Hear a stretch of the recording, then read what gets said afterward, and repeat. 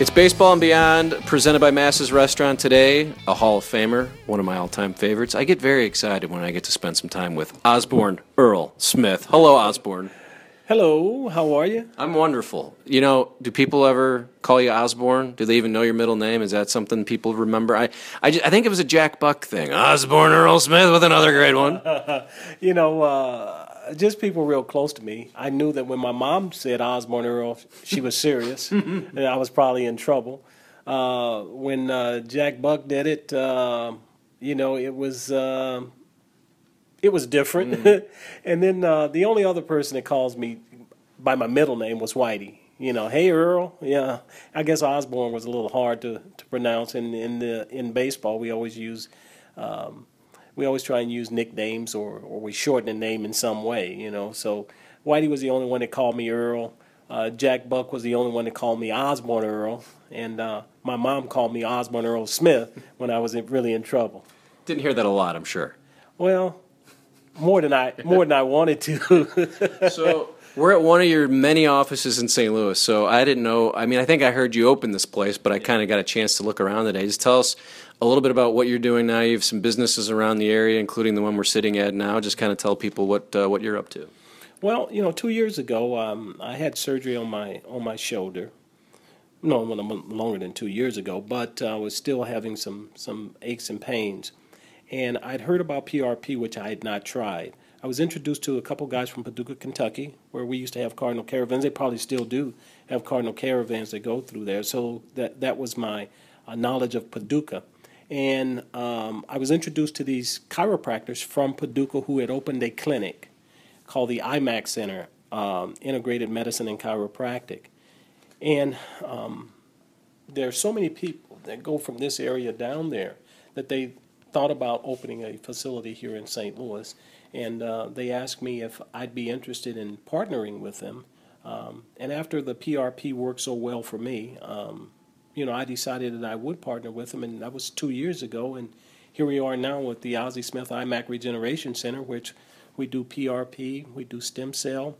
It's a pain management center, and there are a lot of people who can't have surgeries for whatever reason. There are a lot of people that don't want surgeries, and we are that conduit to helping them reduce their pain and hopefully get them off of pain medicines.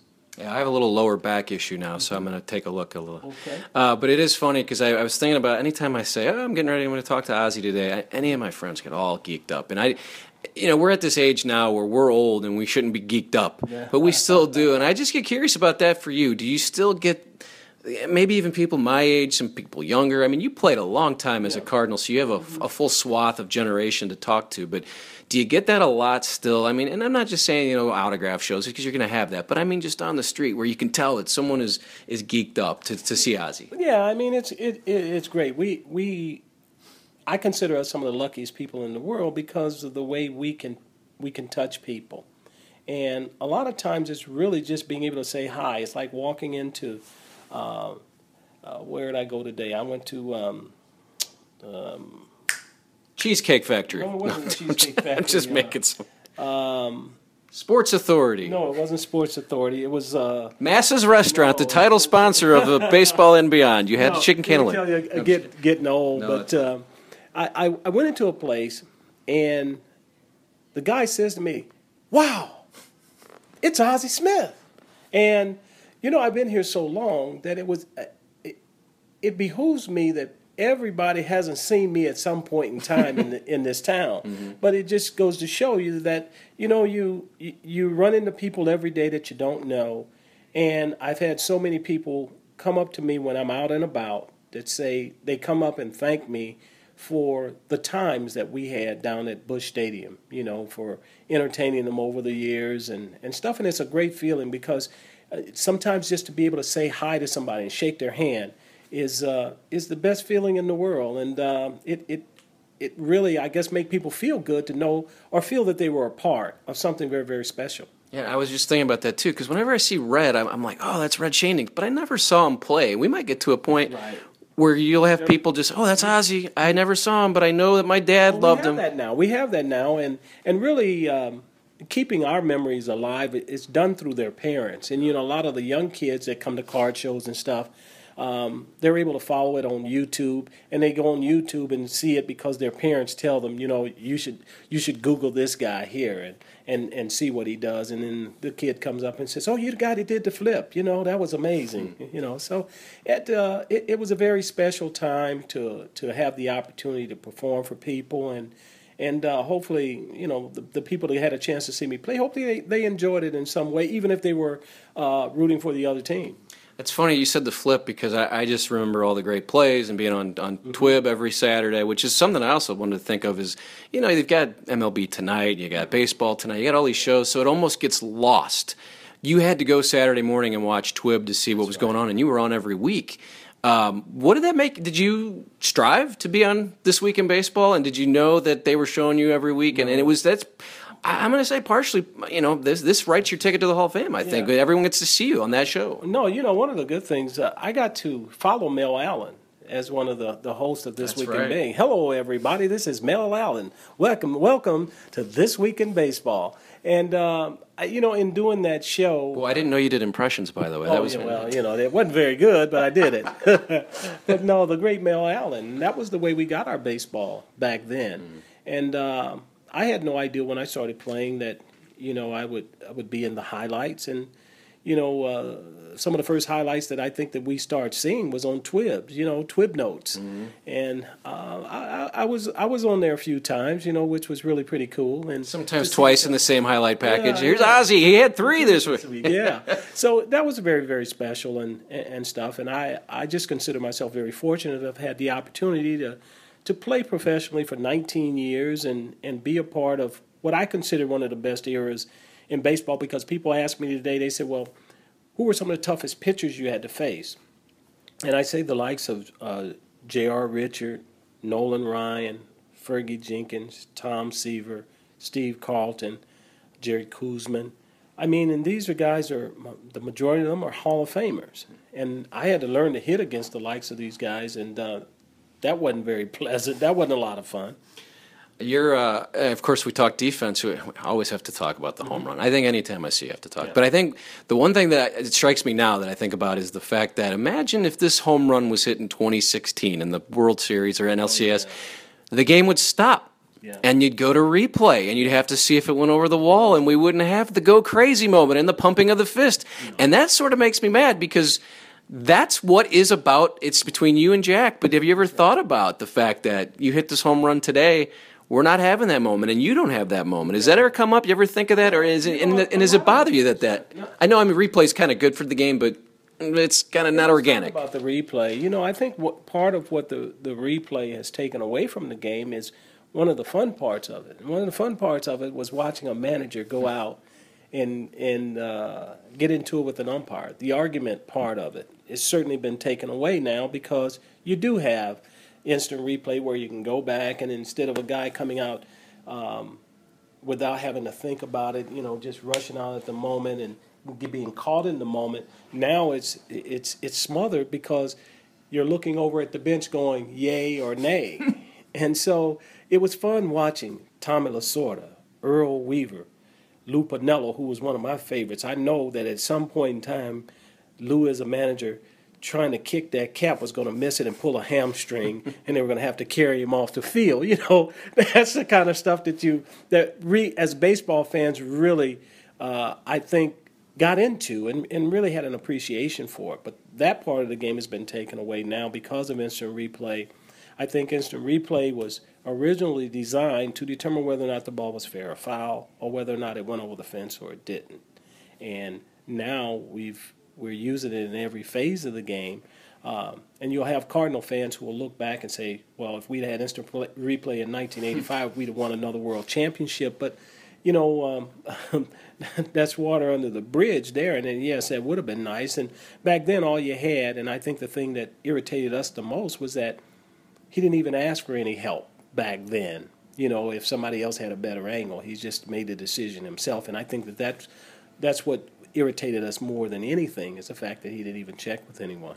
I guess we're talking umpires. How was your relationship with Eric Gregg? Because I remember some videos back in the late '90s, early '90s. You guys had some fun. I couldn't tell if you were having fun with him or if you really did not enjoy. You gave him a little one of these with the arms, and you got mad at him. You guys get along? I mean, did you have umpires that you liked and didn't like? I got along with most of the guys. There was always going to be somebody. There was a guy named Steve Ripley, who I guess for most of us, there's always one guy. I know Terry Pendleton had another guy that was, and I can't think of his name, that he never got along with, and Whitey, of course, never got along with Doug Harvey. So we all have these one or two people that we don't get along with, but for the most part, I was able to get along with everybody because I know how tough that job is. It's not an easy job. And so I didn't go out trying to create controversy or show up an umpire in any way. But in battle, sometimes, especially when you're at the plate and a guy consistently misses pitches on you that are balls. I was a guy that didn't strike out a lot, so I had a pretty good idea what the strike zone was. And with this guy here, I just always had he just had a problem calling balls and strikes on me, and it just never worked. But with other guys, it was great because I could say to another umpire, "Hey, man, you missed it." He go, "Yeah, you know what, Wizard? I may have." And now as a player, if a guy missed, I might have missed it. Well, I'd look stupid there, arguing with the guy. Right. But I mean, admit that you're human, and hey, you may have missed it. But you have problems with people who say, "No, I didn't miss it. Get back in the box and hit." Yeah, we have a problem with guys like that. Must have been a Rafael Santana fan or something. I did, and I also think about these rivalries that you can't really get them anymore because of the wild card. Yeah. The two that you guys had that were big, obviously, was the Mets, and then obviously was the Giants. And I think what's funny about these two rivalries, from what I've learned from talking to your group, you guys seem like you really respected the Mets. I think you guys sort of had this sort of quiet, okay, they're good, we're good. I don't think you liked the Giants. I felt like there was more of and you didn't play them a lot, so there was brawls every other year with them. You had Will Clark. There was a certain arrogance to them. I think that one of the first times we went out there and we played them in the playoffs, and I think it was 1980s. 87, yeah, was the playoffs. Well, with the wives and girlfriends and stuff, when they were walking to their seats, they were popping their balloons and all that stuff, and it was just it was a different. Yeah, we had a rivalry with the Mets and stuff, but I think we respected each other. With San Francisco, I'm not sure that they really respected, what we were accomplishing, whether you liked it or not. We were who we were, and we were where we were. And so there were a couple of times that I think that they felt that they were a much better club, and we ended up beating them, and they didn't take too kindly to that, which is okay, because it's all about competing. It's not about who has the best team on paper and so forth and so on. And a couple of times, I think we beat them with a couple of our main guys down, and they didn't take too kindly to that. And I think that part of the brawl that we had had to do one time with, I think Vince stole second or third base early in a game where we were up by 5 or 6 runs, and there's kind of an unsaid rule in baseball that with a 4 or 5 run lead, you don't steal second or you don't steal third base. But we weren't a home run hitting ball club, and it was early in the ball game too.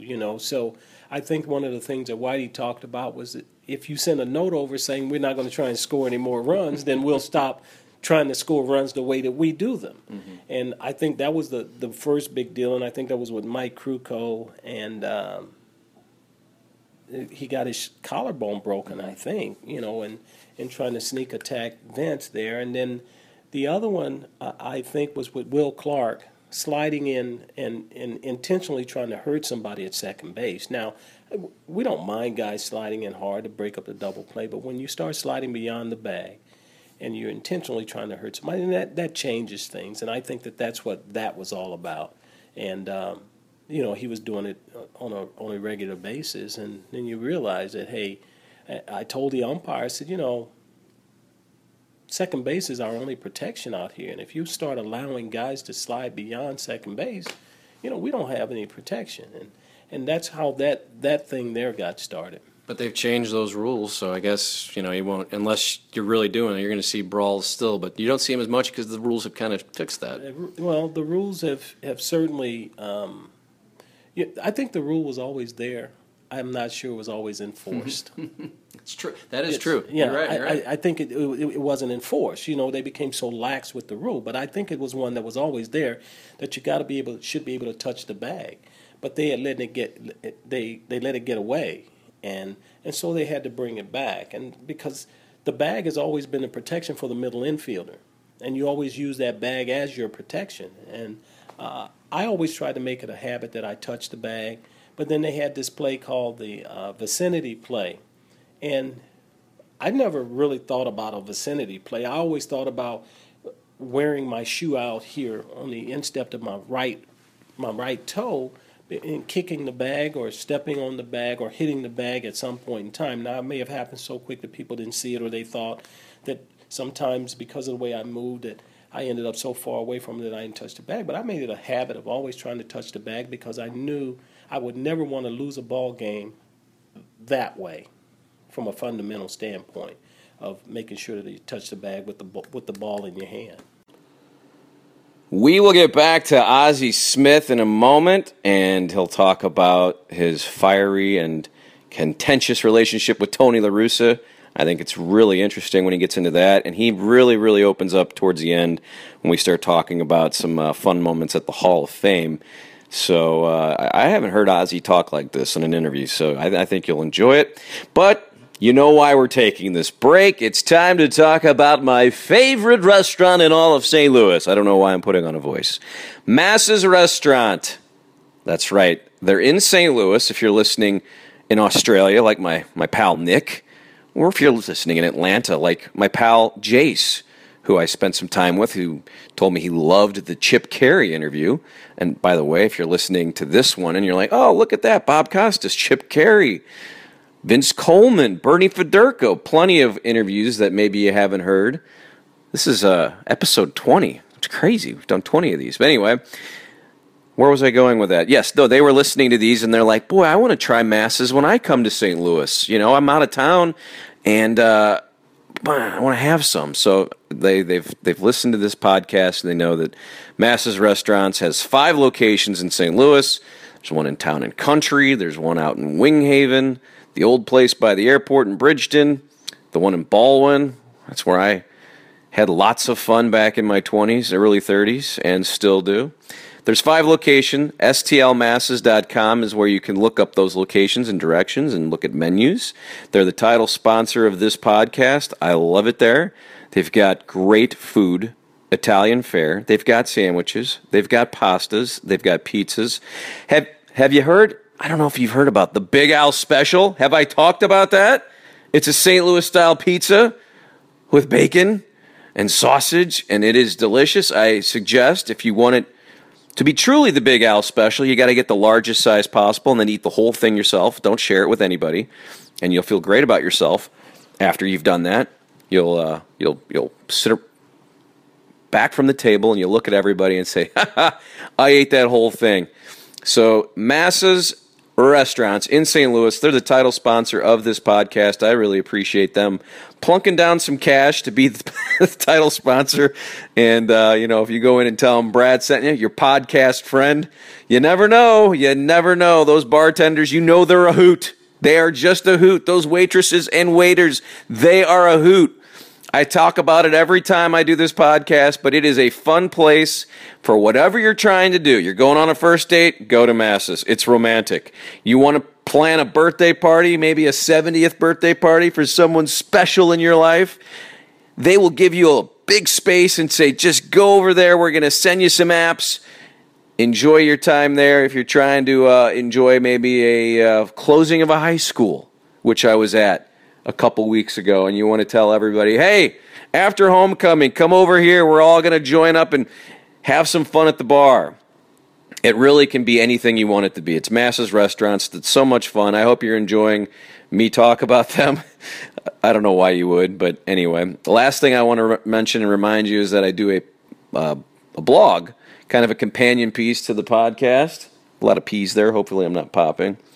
But it's bradsportspage.blogspot.com, bradsportspage.blogspot.com. I give you some videos of stuff that we talked about. Last week with Vince Coleman, we talked about him being, let's say, slightly inebriated after a clincher. So you see video of him doing his thing. Also, the night that he got run over by the tarp, I have the video there of Dick Enberg announcing that. So I try to find up some classic stuff. With Bernie Federko, I just pulled up some great classic Bernie Federko highlights from the 70s and 80s. So it's bradsportspage.blogspot.com. I've rambled enough. Ozzy's going to talk about his relationship with Tony and some great Hall of Fame stories. I appreciate you listening. I appreciate Massa's Restaurant for being the title sponsor. Let's get back to the podcast with Ozzy right now. Did you ever go or think about coaching after and sort of minor leagues? Or I mean, it just seems I've seen you do this at fantasy camp where you put on a session that is worth the price of admission. You don't look at first base, you just throw it over, and it's crazy. And I tell you, the one greatest moment of if anybody cares, my favorite fantasy camp moment, Ozzy, and I'll tell you now, was my first day. They said, all right, everybody, go out and just play somewhere and just take position. So my first ground ball, you stand at second base and go, all right, get it over here, let's turn two. So I decided, hey, Ozzy, watch this, and I throw it behind my back. And you went up and barehanded because it was a terrible throw, and you got it. And I said, camp over. I'll see you later. But back to my question. Did you ever think about, because I think you've got so much knowledge. Like you just talked about the play you made at second, which I can see in my head. I remember you doing that. Did you ever think about kind of bringing this? You do it at spring training, I guess, with the Cardinals. So but not full time. No, not full time. As time has gone on, I think that it probably would have happened had things gone the way that had my career ended the way it should have ended. But because of the way that it ended, with Tony coming in and taking over, I wasn't really welcome. I didn't feel welcomed. So could I have gone somewhere else? Yeah, I probably could have gone somewhere else and became a coach or whatever, but that wouldn't have been right for me to go somewhere else because this was home for me. I was the face of the organization for 15 years. And so with that, all of the aspirations or chance or idea of me being a coach and stuff just kind of diminished. How would you have liked it to end? Because I've talked to you about this for the first time this spring, and I was interested. It just doesn't seem like there will ever be any kind of closure between you two, and I understand that. If you and Tony can't get together, he's kind of strong-willed. But how would you have liked it to see it? And what did happen? I mean, it was basically the fact that you did everything you were told to do at spring, and then you weren't playing, right? And that's pretty much. Here again, I think that I was told certain things. I was told that if, in fact, I played better, I would be the guy playing. Not that it should have been that way. If you were that interested in him being a part of the team and being a part of the offense, put him at second base. Here again, it wasn't like I was being wheeled out there in a wheelchair. I was still very functional. Was I like I was at 25? Nobody is at 25. But I was still pretty good at what I did, even at 40, 41.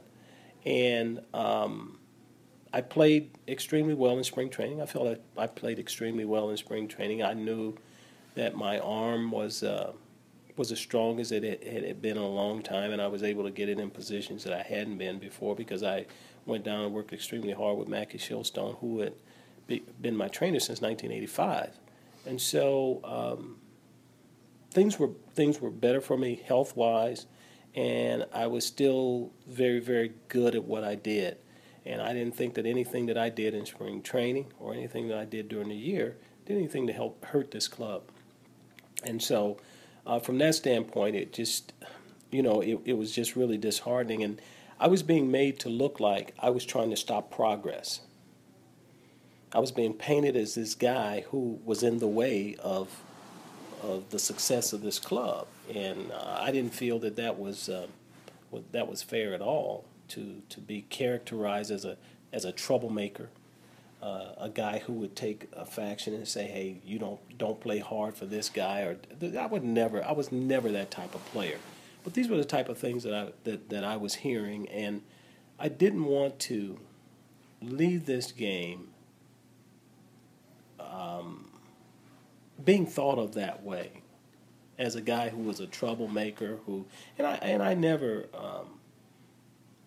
I was never really given the opportunity to even sit down and talk about, how this thing should end or stuff. I look around baseball and other guys had the opportunity to walk away from the game the way they wanted. That's what you work for, being able to walk away from it. And I respected the game enough to know that if I couldn't go out there and be productive for a ball club, I wasn't going to stand in the way of the progress of this organization. Certainly, I respected this organization, this city, myself, enough that I would not be one of those players that were just there, just be hanging on. And I wasn't a hanger-oner. Yeah, but it was incredibly awesome to see you come back and wear the red jacket.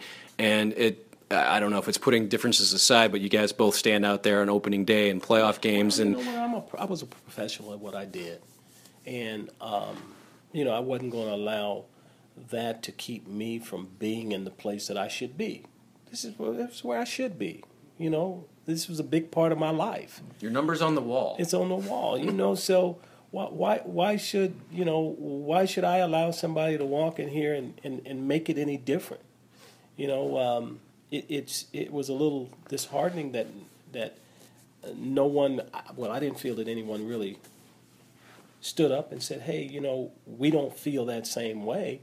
And I think when you look back at it now, when I look back at it now, that probably was the thing that hurt the most, especially 10 years after I get invited to spring. Well, there was some question about whether or not I would come to spring training and stuff. And then I said, there's nothing there for me. I haven't been there in 10 years, so I get disinvited to spring training.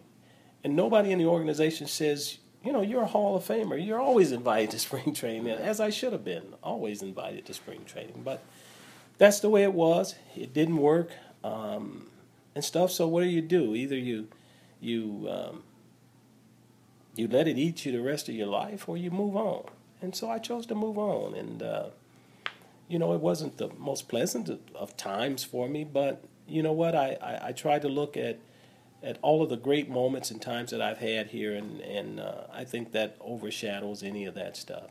I totally think so. Yeah. Winding down, I appreciate your time as always. Just a few players. Willie McGee, obviously a great friend. I heard Vince telling a great story about his two-strike approach. If you want to relay that, Vince was telling that. But just this guy, there's a picture outside this room that's you and him in the broadcast booth. You guys did the commercials in '96. You took him in. I mean, and you're smiling. I mean, I think everybody. We don't know him as well as you do. Fans, I know him decently. Fans out there, hardly, but you just can't help but smile. He is, who you see, right? I mean, any favorite story? And the two-strike story is pretty funny. And one of the most popular players that ever donned the Cardinal uniform, even to today. What you saw with Willie is what you got. And, his efforts were honest. He was the same player, 1-0 as he was 0-2 to 2-0. That was just Willie. And I think that was really one of the things that got Willie traded. The fact that people were talking about, well, it doesn't swing his strikes. Well, Willie's never swung his strikes. But he can take a ball that's not a strike and hit it, 500 feet. And he probably still has hit one of the longest home runs I've ever seen hit in Busch Stadium down the left field line up in the upper deck on a slow breaking ball and stuff. So he's one of those special people who is very humble, who takes a lot of pride in his work, that enjoyed what he did. I mean, he worked very hard at it. And wanted to be that guy that people respected when they mention his name, and I think that when you look at Willie and you hear his name and as he comes out, people just love him because of who he is and the way he conducted himself. Yeah, then the story was, I think it was, what do you do on an 0-2 count? And he goes, I don't let it get to two strikes. Yeah. I don't. But make sure we don't get to two. Try not to get to two. I guess Tony asked him one day, what's his two-strike approach? He said, two-strike approach? try not to let it get to 2 strikes, which means, Perfect, Willie. I'm going to try and hit that, the first fastball I see, Right. I'm going to be ready to try and hit it. And Willie was one of those, he gets it in his mind that first pitch, if the first pitch is a fastball, I'm going to swing. And he does that cartoon thing where he spins around, and Scratches his scratches head. his head. He has all those little mannerisms that we all came to love and know about Willie. And he's just a great person to be around, and one of the best friends you could ever have. Yeah, it was unfortunate he was in pain every at bat. No, he wasn't really. Yeah, I mean, it appeared that he was in pain at every at bat, and I guess one of the stories was that when he first came over, Willie struck out and gave us that look, and Bob Force goes, "I'd hate to see him at a funeral." So it was a lot of fun playing with him. All the teams that I played with here were really, really great teams, and I had some great teammates. And you don't make the Hall of Fame just by yourself. You're only as good as the people that are around you. And I was surrounded by some great players, and Whitey was very effective in putting together people with high baseball IQs. That's really the key for any manager or general manager, is to find guys who have high baseball IQs. They don't have to be the most talented, but if they got high baseball IQs, then they figure it out, and they figure it out without being told how to figure it out. And when I look around at some of my teammates, I'm talking Forsh and Tommy Herr and Terry Pendleton and Obergefell and Hendrick, McGee, Porter. And I played with some great relievers too. I played with Lee Smith. I played with Eckersley. I played with Todd Warrell. Hanky Suter, you have 300 Suter. saves. I think you have a million saves Yeah. from all the guys you played with. Yeah, so that was always very, very special. I played with Raleigh Fingers. There's another one. Right? Yeah, A million 300 now. Yeah, but I was very fortunate that I had some players that were very, very good at what they did, and it was fun. Yeah. And the last thing, wrapping up, Hall of Fame, you mentioned it, so I did want to ask 2 questions in one. That way I can act like I've asked only 1 question. But I appreciate your time. Hall of Fame, I've talked to, I think, 3 Hall of Famers, 4 Hall of Famers during this, so always interested in your thoughts on steroid guys getting in. You played in both eras, basically. You kind of came in, they started coming in, although people didn't know about it. Yeah, and just a favorite Hall of Fame story. You get to go up there and see Willie Mays and everybody. So those 2 questions in one. Well, here again, I think that most people think that we as Hall of Famers do the voting as far as guys getting into the Hall of Fame. The only time that Hall of Famers have a chance to vote is if you're elected on one of the committees that determines whether or not a guy is worthy, a guy who's come off the ballot. Yeah, I think more of just a preference. It doesn't have to be your vote. I don't even know if you want to even go into it, but it's just more of I'm a Hall of Famer, and yes, they should, or no, they, Well, and my thing is, you just know, I know how hard it is to play this game, and I know what you guys, I've seen it, I've traveled with the team, so I see what you guys go through just to get on the field. I talk about Albert all the time. I don't know how he hit 360 and did what he did with the injury, so I do understand what it takes. That's just me meandering. Yeah, here. it's Sorry. No, here again. We run out of time, Ozzie. No, Brad. I think that the sports writers, I think, have spoken very clearly that it's not fair. It's not a level playing field. When you look at what people like Hank Aaron and all the guys accomplished, Frank Robinson, guys that did it right. It's not fair to be compared to guys who use performance-enhancing drugs. Now, Pete Rose, I think, did something stupid or something that wasn't supposed to be done. But if we start allowing guys who we know have been associated with steroids into the Hall of Fame, then he certainly deserves to be in the Hall of Fame because what he accomplished on the baseball field was unparalleled. And so if he's been banned from the game of baseball for betting on baseball, then guys that have been associated with PEDs should not be allowed in the game. And your second question was? Favorite story? I mean, Lou Brock's got a great one where he's sitting at a table and it's Willie Mays and and there's Lou there. I mean, you just got the greats of the greats there, and you're in that club. Well, you know, the pitchers and the catchers, they're the sophisticated ones, you know. So they all bring these high-priced wines and stuff, you know. So we kind of meander over there, you know, hey, you know, how about a glass? Or so get the hell out of here, you know, no, get out of here. So I go over to Willie, and I said, hey, Willie, can we get some of that wine over here? Because we were the Judys, you know. We got a Judy table. Punch and Judy. A bunch of Judy tables, you know. So we're sitting over here, and we got the cheap wine and stuff. So I said, Willie, could you bring us some wine? Can we get some wine? He goes over there and he grabs a bottle, and he comes over and he starts pouring it. And so I'm sitting there looking at all of the pitchers and the catchers. They ain't saying nothing. I walk over there and get some wine and go, get out of here, you know, get out of here. So Willie goes there and he grabs a bottle and he comes over and he starts pouring it for everybody, and they're all sitting there like this. So when Willie walks away, they come over there and they go, we're going to kill you. We're going to get you. I said, well, why didn't you tell him? You didn't say that to him.